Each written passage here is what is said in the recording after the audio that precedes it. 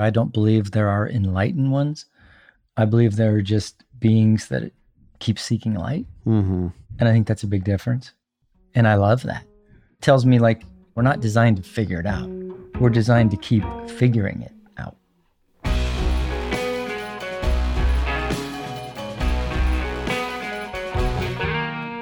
Today's podcast is my good friend and mentor and coach, Chet Scott from Built to Lead. Chet joins us as our most frequent repeat guest.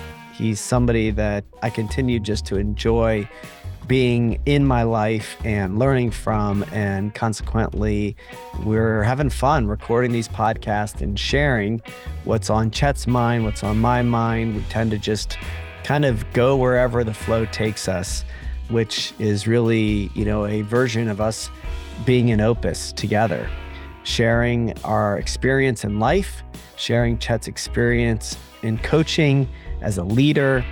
And boy, I just continue to learn so much from him and love being with him. And I hope you enjoy it as well. Thanks. All right, we are back on the Gravity Podcast this week with my repeat offender, friend, coach, guest, Chet Scott. Another Chet Scott episode. Here we go. How many is this? I should have looked. You probably. I know. I've looked before. It's either 7 or 8. All I know is I think it's just driving tons of business to Built to Lead in the band, which is really? wasn't the plan. But no, you're right.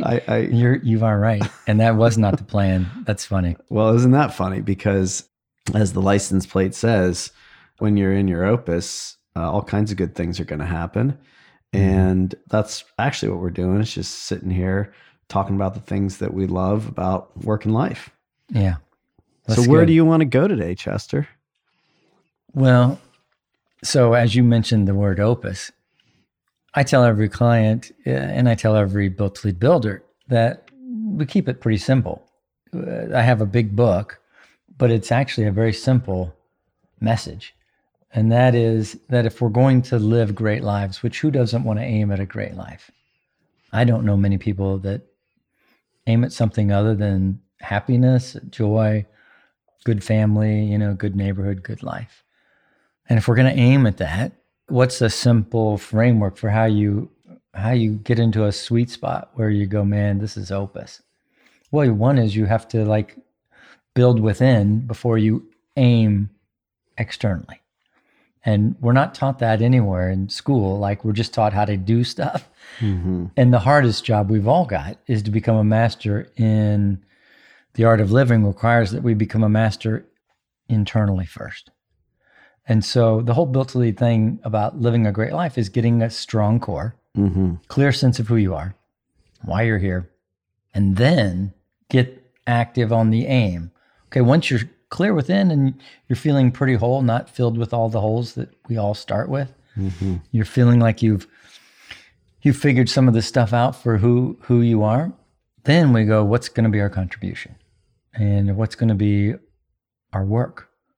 And we get outside of ourselves so that we can contribute something, not just for ourselves or our family, but for the world. If you want to bring yourself joy, do more things that don't just benefit you. Mm-hmm. Yeah. And so the whole Built to Lead process is just inner work to get an outer opus, and then the discipline of what we call the POP, the playbook of productive action, to bring those two aims, clarity within, clarity with our aim, into one. Mm-hmm. That's it. That's what we're doing. It sounds so freaking great. Mm-hmm. You know what I mean? And yet when you look around you, do you see a lot of people that feel like they're living a great life? Even people in Built to Lead. Mm-hmm. Coming into team practice, right? What is the enemy of that? If we say you just got to build a strong core, a clear opus, an authentic one, not your dad's, your mom's, or your neighbor's, yours, and it's from your heart, and then the discipline to pop it out. If those are the big three, what's the enemy of that? Why don't we see more people living a life on fire where they're super clear within, super clear with their aim, disciplined in their pop, and they're just going, man, this is a great life. Why do we have so many people making New Year's resolutions and having to build new resolve? to go face a new year. If we were living the dream, we wouldn't be doing that, in my mind. So what's the enemy? What do you think? And there is an answer I'm looking for. Yeah. So the enemy, why people don't do that. Well, for starters, I think the awaken part of this is a part of Built to Lead language, right? And if you don't know what you don't know, if you're not awake, if you're not conscious to it, if you don't have access to things like Built to Lead or others that can kind of help you down that path, I think it's tough for people to even start. But the main reason I would say people don't do it is because it's not that sexy. Yeah. It's, as you said in the pop, it's baby step after baby step after baby step after baby step after a long period of time till you get to the peace, the joy, the happiness. And people don't want to do that. They want quick fixes. They want it to come easy. They want to soothe. They don't want to do the hard work. Yeah, they want hacks. Right. Agree. They don't want to do the hard work. And you can get this core opus pop mentality, and then that shiny, bright object catches the corner of your eye. They get distracted. Yeah. And that was the answer you were actually looking for, is the distraction. Yeah. And it's not even distracted with bad things. I mean, some of them are, but I mean, we just live in a distracted world, which is why we're looking for hacks. Yeah. I mean, well, that's perfect, because I was actually thinking about this on the way here, thinking about what maybe we would talk about. And that's nice. You actually did some preparation, at least in your mind. Yeah. Good. Just, on the way over. Right. Just with the pending reality of having to, sit here and press record. I figured I'd think about what we would talk about. But yeah, it's sort of that simple, because it doesn't take a lot of prep when, you're in something that you love and, you're excited by. But I'm reading a book right now on mastery. It's called Mastery. And is it Green's book or no? It's shit. I knew you were going to ask me that. That's okay, because it's George Leonard, Mastery. Oh yeah, I've read that. Yeah, that's a good one. It's great, and I have been guilty of shiny objects. All of us, right? And getting distracted. And what they talk about in Mastery is really kind of embracing the plateaus and not getting distracted, sticking with something, grinding through the hard periods. That's how you get to not just mastery, but, kind of everything that it is that you want out of it. So true. And so long ago, an ancient book, and I've referenced it on this podcast, or at least another one. I reference it to clients all the time. An old book, quote unquote, 2000, Good to Great. It's a classic. Yeah. And it's, I'm not a fan of that style of book. Right. But I'm such a fan of, there's a couple books, The Road Less Traveled. I'm a fan of that whole book. And Good to Great, I'm a fan of, in a similar way. The opening sentence the authors put in both of those books, I'll never forget. Life is hard. Life is hard. Yeah. The Road Less Traveled. It needs to go on because that book's just rich. Good to Great could have stopped at the first line. Not to say the book's not good. Yeah. I would say that book is good. It is not great. Which is funny. Funny, yeah. That's funny. But do you remember the opening line to that one? No. See, it's not that good. Yeah. Right? The opening line is good is the enemy of great. Yeah. I love that. Yeah. So true. Yeah. And so distractions are one of the greatest limiters of us becoming great.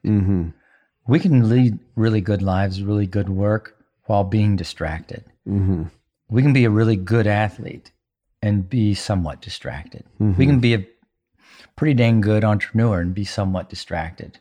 We can be a pretty good manager, individual contributor, and have a lot of distraction going on, but we can still be pretty good. Keep our job. We can even be a pretty good husband, pretty good father, and really be still looking for hacks and distracted a lot of the time. It's very possible to do because we have so many great tools around now to help us. You know what I mean? You know, back in the day, you couldn't do it. But today we can.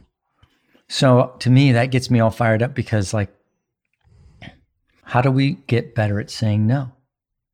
You know? So I'm always telling people, you know, you gotta get really good at building, wake up. You're not going to be here forever. Do you know who you are? I mean, really. People can say, yeah, and they can be convincing. And they've only scratched the surface of really knowing who they are. To be great, you've got to get in there and dig into like all of who you are. Unearth stuff you don't actually want to unearth. Spend the time looking in the mirror, being a little bit bored and working on your blemishes. You said we have to get comfortable on the plateau. I call that marrying the mundane. We got to do it. Yeah. Most people don't. Most people don't want to marry the mundane. So how do we get better at saying no? Again, this is another one out of good to great. So there were two things: the opening line. Then there's one other thing Collins put out that I haven't forgotten, and that was he said everybody's got their to-do list, which I hate to-do lists. Do you like to-do lists? I do. Oh, I hate them. Why do you hate them? Just tell me that for a second. In my mind, I know what I want to do, and to-do lists in my mind means somebody else is imposing them on me because I don't impose them on me. I just know I know what I've structured to do. I've already built that. That's my core, my opus, my pop. That's all there. So when I ever think of a to-do, it's something somebody else is trying to get me to do. No, that's not my to-do list. Yeah, I'm sure. Yeah. It's so the words mean different things. Yeah. Yeah. Yeah. When mine, it's actually, you know, in the reminders app. And that's sort of what I use it for is to remind me of the things that I want to do. And also I use it, actually, I learned this through Atomic Habits, James Clear's book. I get a little dopamine hit every time I check something off my list. So like on my to-do list, the first things on my to-do list are meditate, breathe, gratitude, right? Things I know I need to do. Yeah. But I like the feeling of checking it off the list every morning. Yeah. Yeah. Anyway, that's good. I got it. So Colin's book, he talks about we all have those to-do lists, and you love them. I love them. Right. But I see your point. Yeah. I hope you see mine, maybe slightly. Yeah. I do. It's more like a honeydew or somebody else telling you to do like that. Yeah. That's I just spike at that. No bueno. Yeah. No bueno. Yeah. But Colin says, okay, if you're going to be a great leader, a level 5 leader, as he describes, the epitome of leadership, to get there, you need to develop a stop doing list. And he said, man, like very few people have that. And if we're going to say we got to get better at living who we are, core, opus, pop, disciplined, and then the world is full of distractions, and we're more prone to distraction than ever before in the history of humanity. So I guess you could add a discipline of stop doing to your pop. What do you want to stop doing? So you can really zone in and master your craft. Master being a good man, a good husband, a good wife, spouse, whatever. Do you have a stop doing list? It's funny. I think it was Arthur Brooks. I can't remember if it was in his latest book or where I heard this, but he calls it a reverse bucket list, which is a little bit different, but basically it's like all the things that you like are chasing, you know, these big aspirational things, you just get them off your list. Right. If they come, they come. So I don't have a list that I like write down and look at of things not to do. But I guess I feel like I'm a little bit in your camp on the to-do list with the not to-do list, in that like I just know what I can't do. Yeah. And I don't do it. Give me a couple. What are a couple of BKs of the athletes stop doing? And you've already made your piece and they're off. What are those? I know a few of yours. Of mine? Well, here's the latest one, which we haven't talked about, but I've decided to stop being in the middle on things and to have picked a path and just commit to that path. I think that's a great one. Yeah. That's really been a big one for me. In work and life, both? Both. So stop this constant churn of options. Mm-hmm. Yeah. And it's not like a forever thing. No, but it's such a good one. Yeah. That is such a good one. Let's think about that. Why is that a big deal to stop churning options? Why is that a big deal for you? It's a big deal for me because I've found that it's impossible to really do anything if you haven't committed to doing it. At least do it at a high level. Kind of like you were saying before, I think you might even be able to do it well, but it's not going to be great. Yeah. If in the back of your mind or every time something gets hard, you think that you should have gone the other option or that you might want to go the other option. It's really impossible to fully be present and give yourself to your work or your life if you haven't, chosen that that's what you want to be doing and not wanting to be doing anything else. Yeah. So true. So I love words. One of your things you said is stop doing is to stop constantly churning options. Right? So the Latin word for decision, do you remember this one? We've talked about this. I'm sure I will when you tell me. But It's decidere. Is the word, we get the English word decision. The Latin word decidere, when you translate it, it doesn't translate to decision. It translates to cut off. Decisions mean we cut off options, which is why decisions are so infrequent today and so needed. Like we need to be more decisive as people. Okay, distractions keep us with options open, chasing all this other stuff. We have, if you look at just the commitment level in our modern country compared to like our parents, my parents, back at the Greatest Generation, the commitment level, the amount of decisions where they just cut off options, they were so quick to do it. And then you look at my children, they're so slow to do it. I'm somewhere in the middle. And I will talk to like my kids and other young people about like, hey, it seems to me like you need to commit to this. Like I'm listening to you and why aren't you doing that? And they're like, well, I'm going to keep my options open. Have you heard that a lot? Oh yeah. Yeah. And if we go back to like the history, so decidere, the Latin word means to cut off. If we go back to the most predominant wiring in our evolutionary brain, it is loss aversion. We're most wired as humans. It's been passed down for eons to avoid a loss. Every decision you make is a loss in the brain. Do you see that? Isn't that, to me, that's fascinating. Am I geeking out a little too much? No, it's cool. To me, I'm like going, shit, that's the problem, right?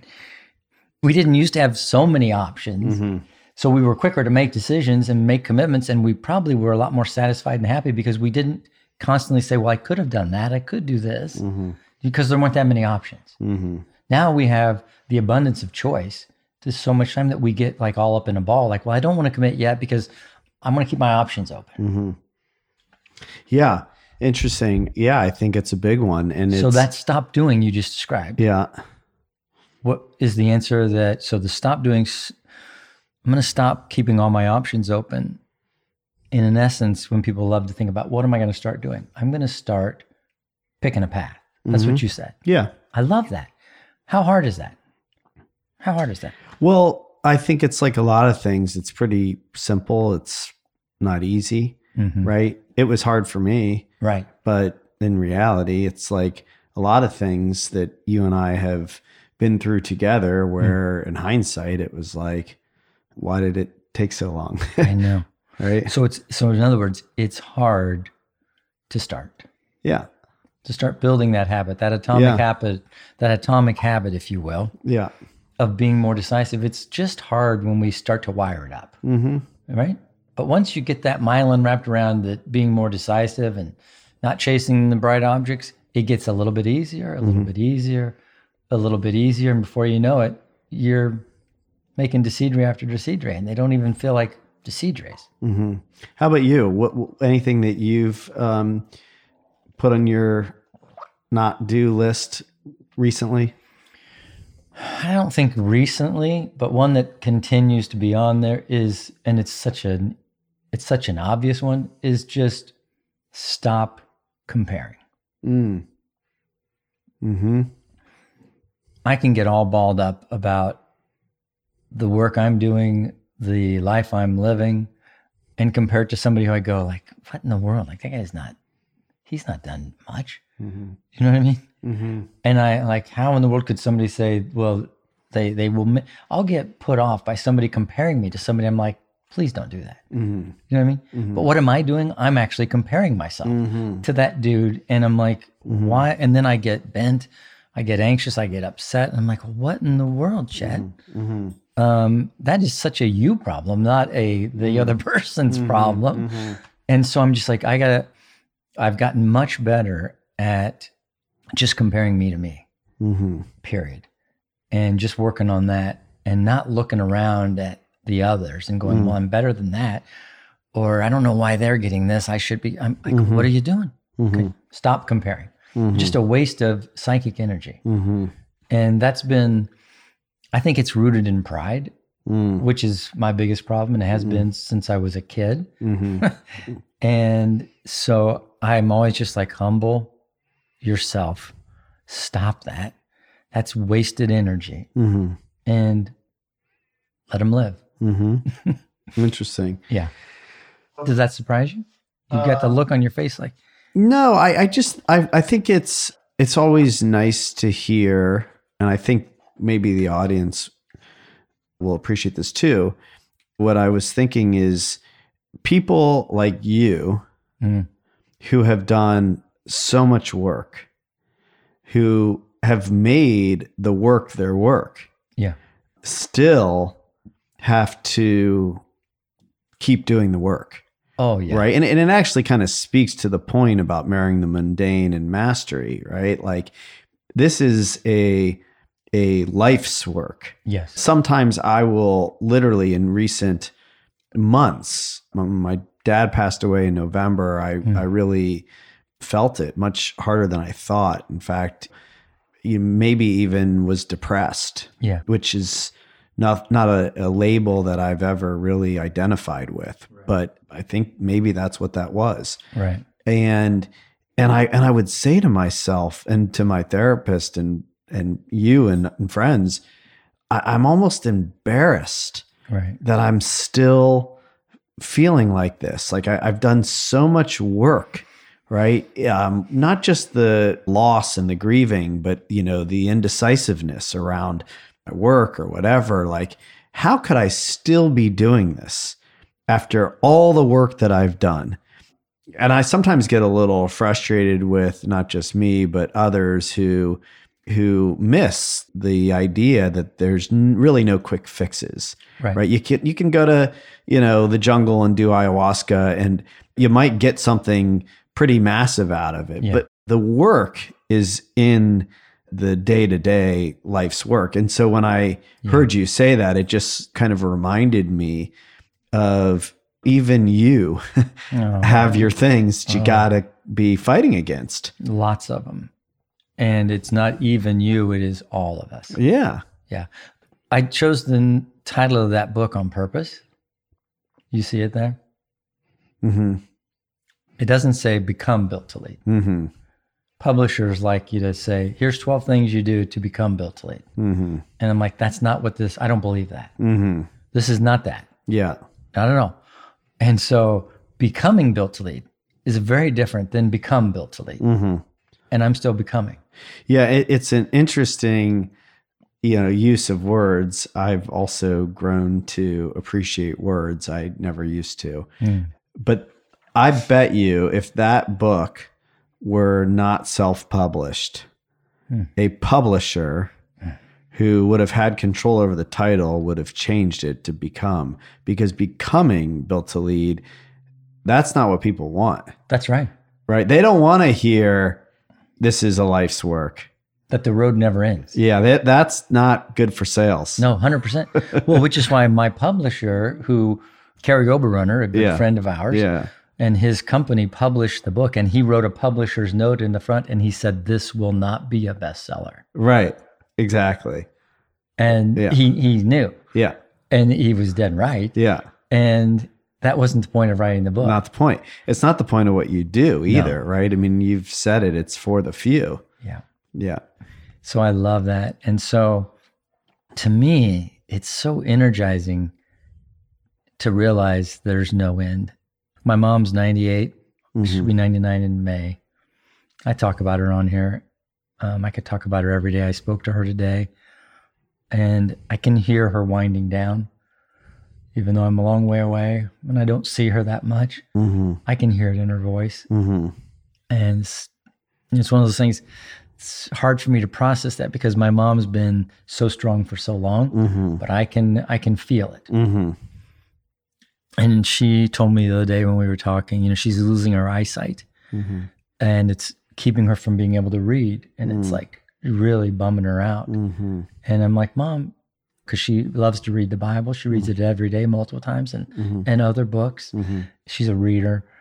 And she's like, I'm really bummed I can't read the Bible and I can't read my daily readers, and which doesn't include my book. And and she likes to tell me that.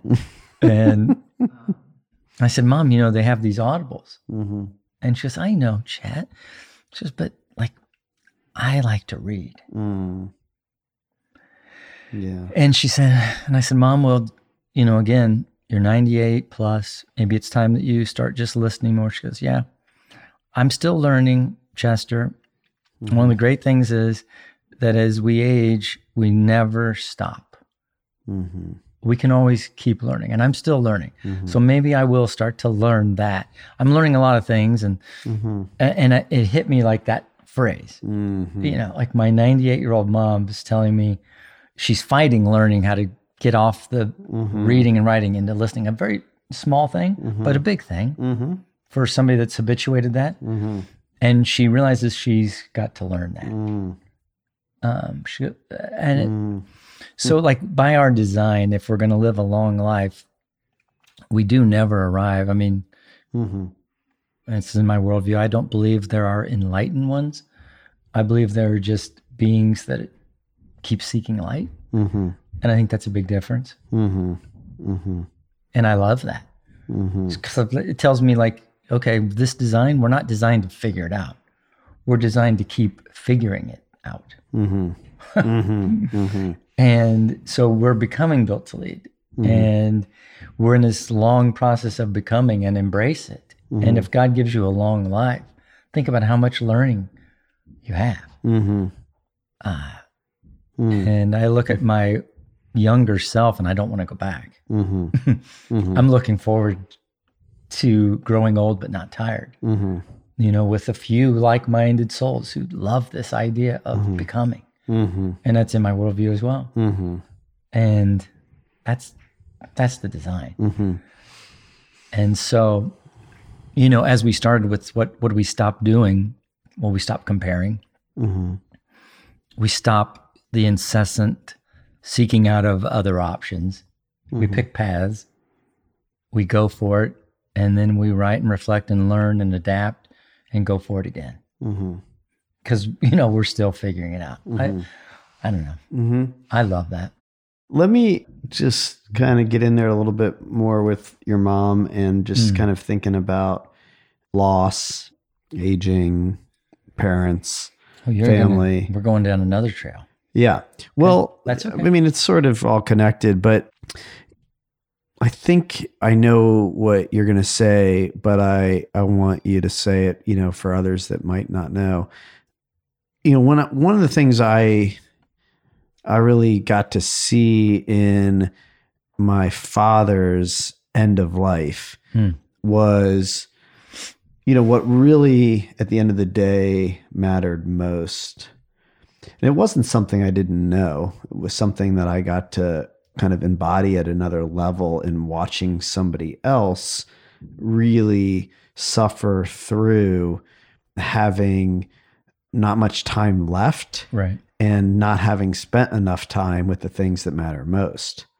Mhm. And so when I think about hearing you talk about your mom and your work, and just seeing the emotion and the gratitude and love that you have for your mom Mhm. and her life, I'm kind of curious for you just to maybe, riff a little bit on, kind of how you've balanced, made peace with the work in life piece, the things that matter most. And I know, like, Built to Lead, having an opus is about combining all of those things. Yes. Right.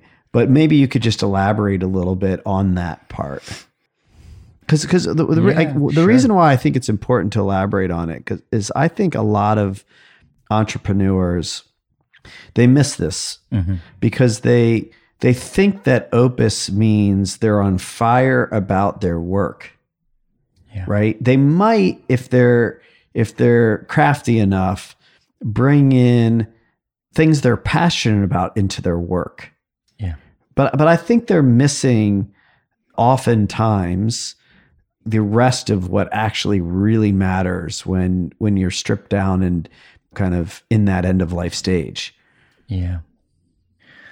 Well, that's its own podcast, maybe a 5-parter. That's I know. such a big topic, BK. So I don't like the word balance. Mm-hmm. I think it's seeking the wrong path, Mm-hmm. to use your word earlier. And so at Built to Lead, and this is in the book, what I am designing into my opus and into my core and then into my pop is this thought about integrating work and life. So if we're going to master the art of living, it is not about finding balance. It is about making it one, Mm-hmm. integrating. And so when you talk about my mom, well, how have I done that? I'm working on it. It's an imperfect, it's a mess, but it's a beautiful mess. Work in progress is what Yes. Ted Lasso calls it. Does he really? Work in progress. I love that. I know. I've never heard that. It's in my worldview. I love that. Yeah. Well, so, there was a great book I read years ago. It's called A Beautiful Mess.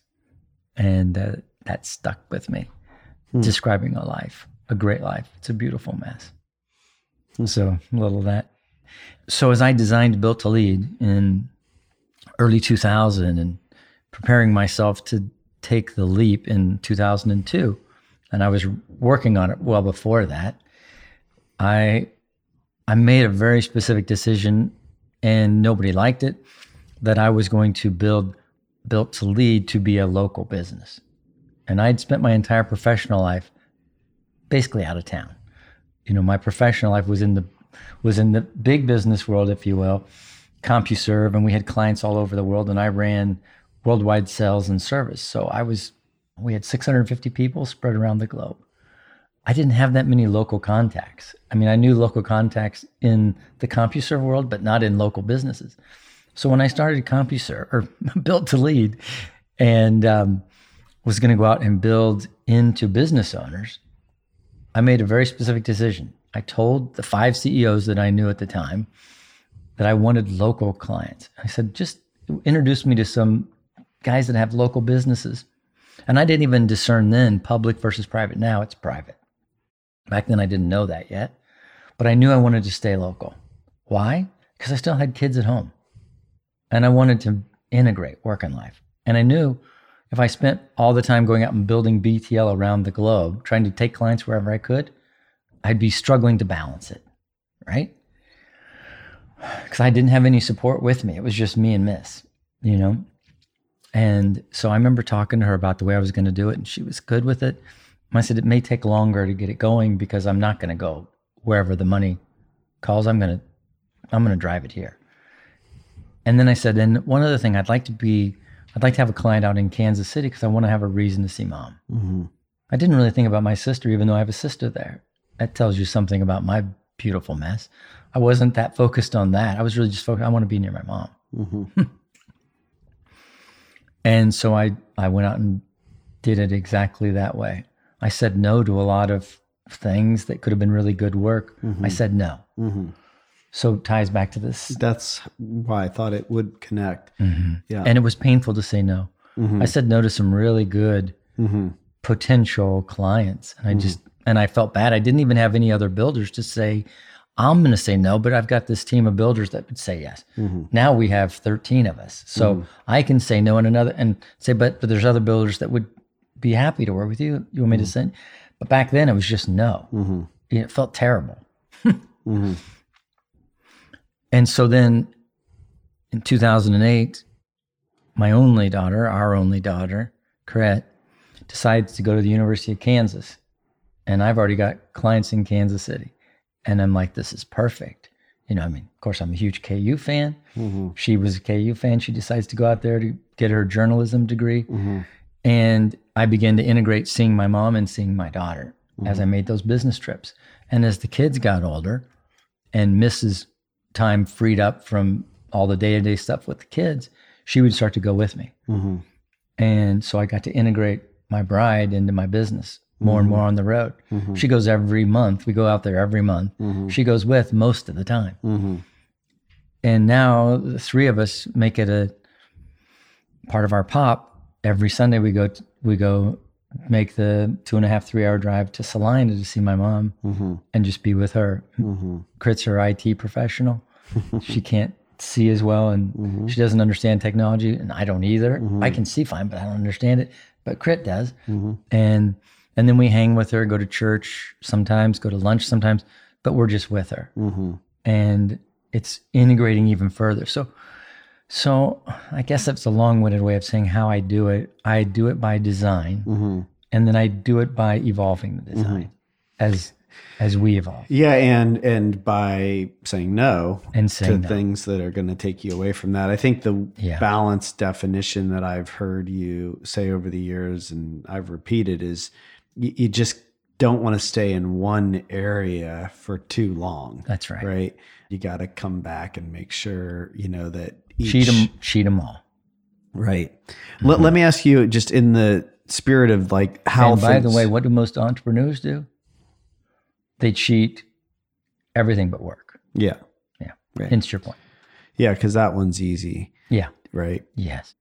How have things, maybe just kind of, one more question.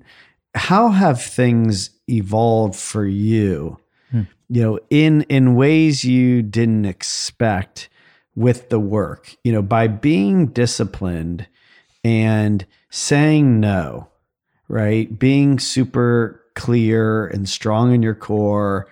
I think people might not realize that, in fact, by being more disciplined, by being more clear, direct, concise, right?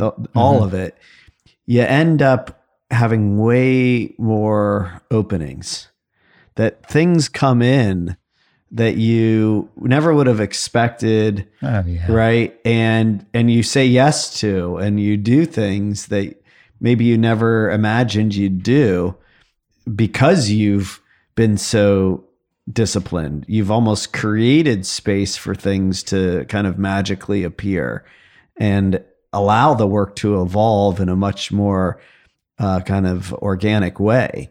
How has that unfolded for you? Like, what would be the thing that kind of like surprised you the most? Oh, there's so many. Good night. These are good questions, and I don't have good.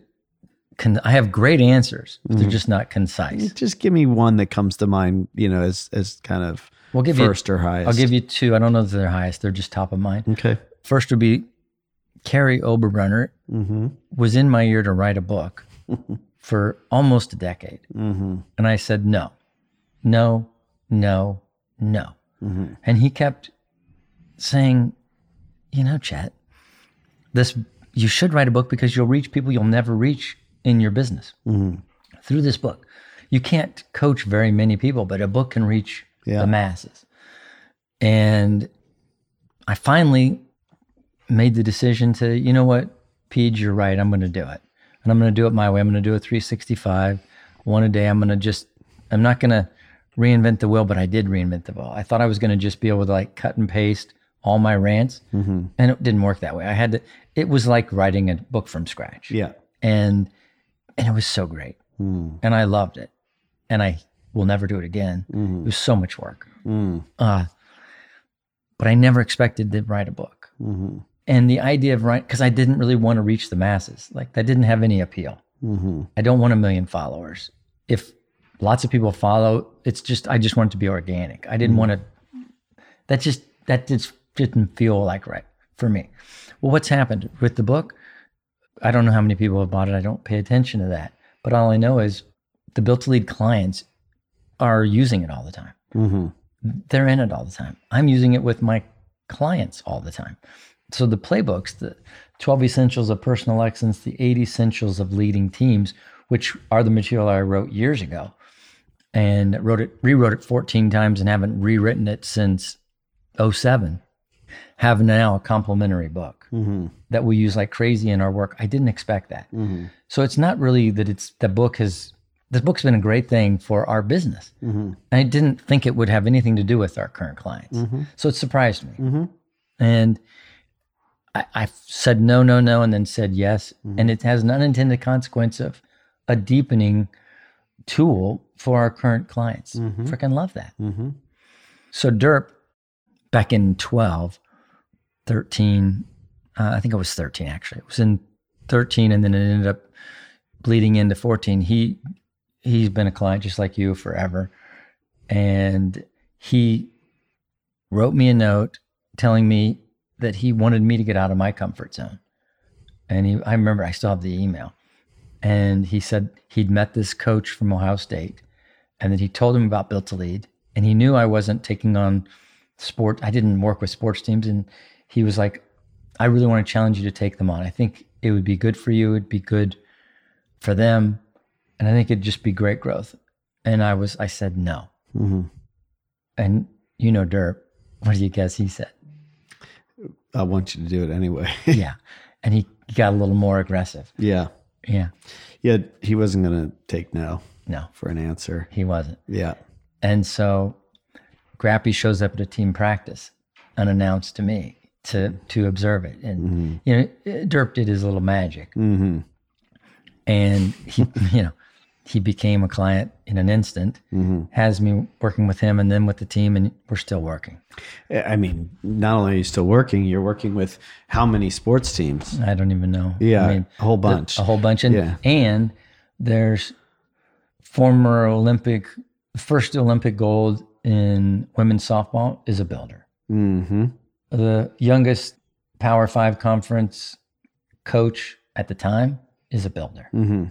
The 3-time NCAA rowing champion coach is a builder. Yeah. Couldn't have expected that. Yeah. And yet it's sort of like so obvious too. Right. Because like, you know, if you want to talk about performance, right? Now, let me ask you. So did that answer your question? It did. Yeah. Okay. And just one follow-up question on that.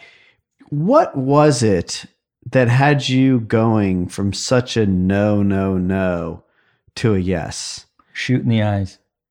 Okay, tell me more. Are you talking about the DERP one? Both. Shoot in the eyes. From the other. Peach? Yeah. They both came to you. So people don't know what that means. They came to you with shoot in the eyes means that they were just, you could see it in their eyes. They were serious. They fully embodied, believed this was something that you needed to do. 100%. And you trusted them enough that at a certain point you said, okay. That's right. I'll do it.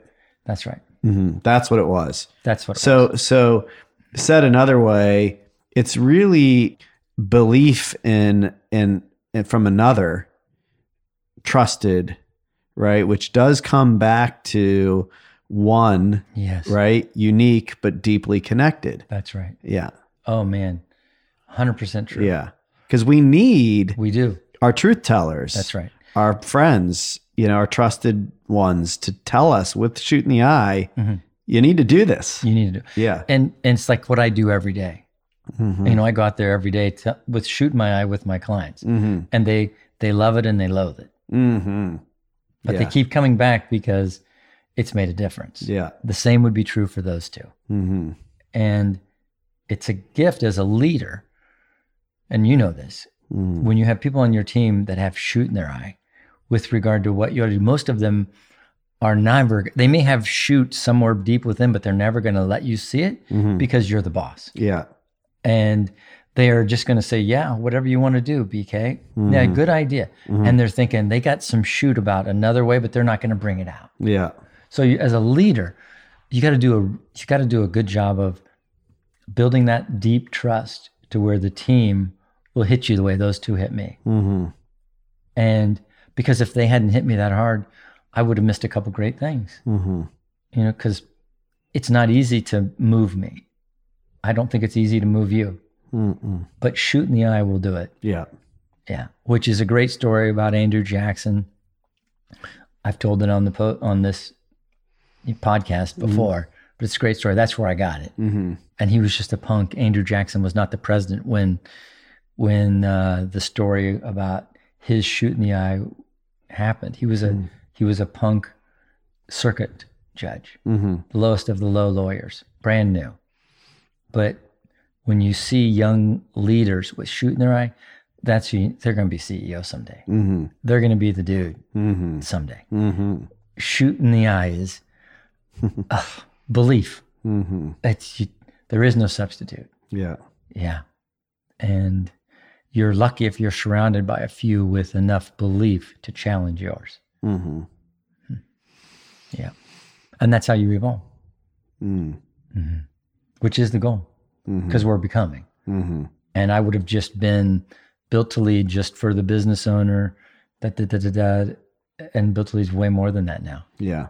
It's still becoming. I have no idea where it's going to go. I mean, we have so many new young voices in the band that I see with shoot in their eye that the direction of Built to Lead used to just be whatever Chet wanted. It's not anymore, which I love. I love it. So I don't know where it's going to go. I don't plan to stop, but I do plan to listen more. I have an idea about that, but we'll talk about it afterwards. I know you do. All right. Well, you've been a big believer, and you've changed a lot of the trajectory of who Built to Lead is becoming. I mean, you've been such a believer. You've sent us so many new paths. You just sent us a new one that I won't go into detail on, but you just sent us a new one that is going to be a great new engagement for a builder that who knows where that will go. Like, again, if you simply integrate and build a very strong core, get an authentic opus, and you build a discipline of popping it, the world will bend toward you. People can say that all day, but until you actually live it, you think it's like a cliche. It's totally true. And I can't believe how much the world has bent towards Built to Lead, even though we're a speck. It's amazing to me.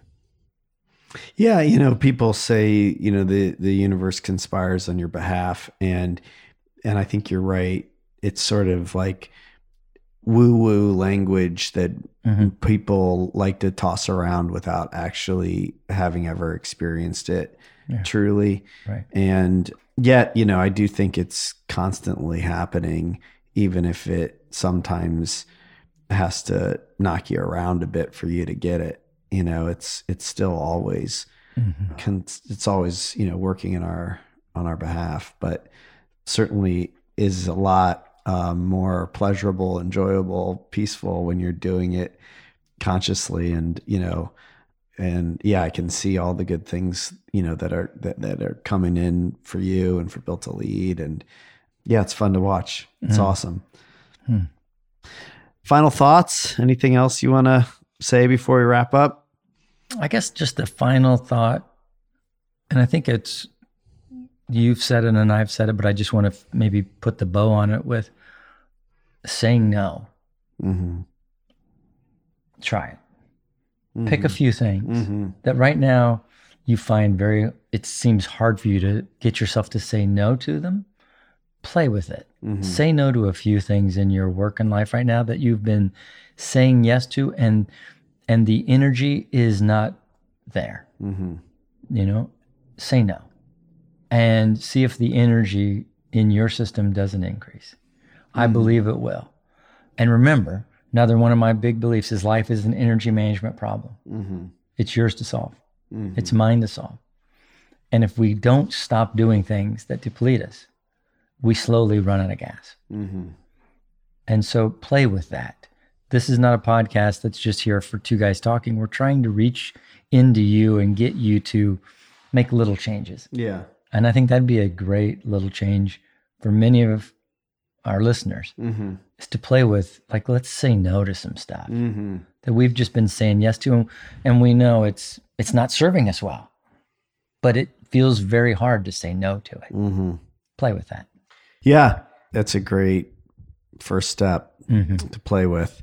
And shout out to Nicole for today's subject matter. Yeah, Nicole, she was thinking there was a lot of pressure. She just popped it right out. She popped it right out. And, you know, that was kind of fun to play with. It was. And here we are. Thank you. Chet, thank you. Always. Always great to be with you. Likewise. And share the work and the life and to talk about things we both love. And I hope and I believe that, you know, it's filled with purpose, that people hopefully do take something away from it. And I hope, and I've seen it happen, so it's not even a hope, you know, that, you know, one person listening right now might take something away that, you know, has major impact on their life, their family.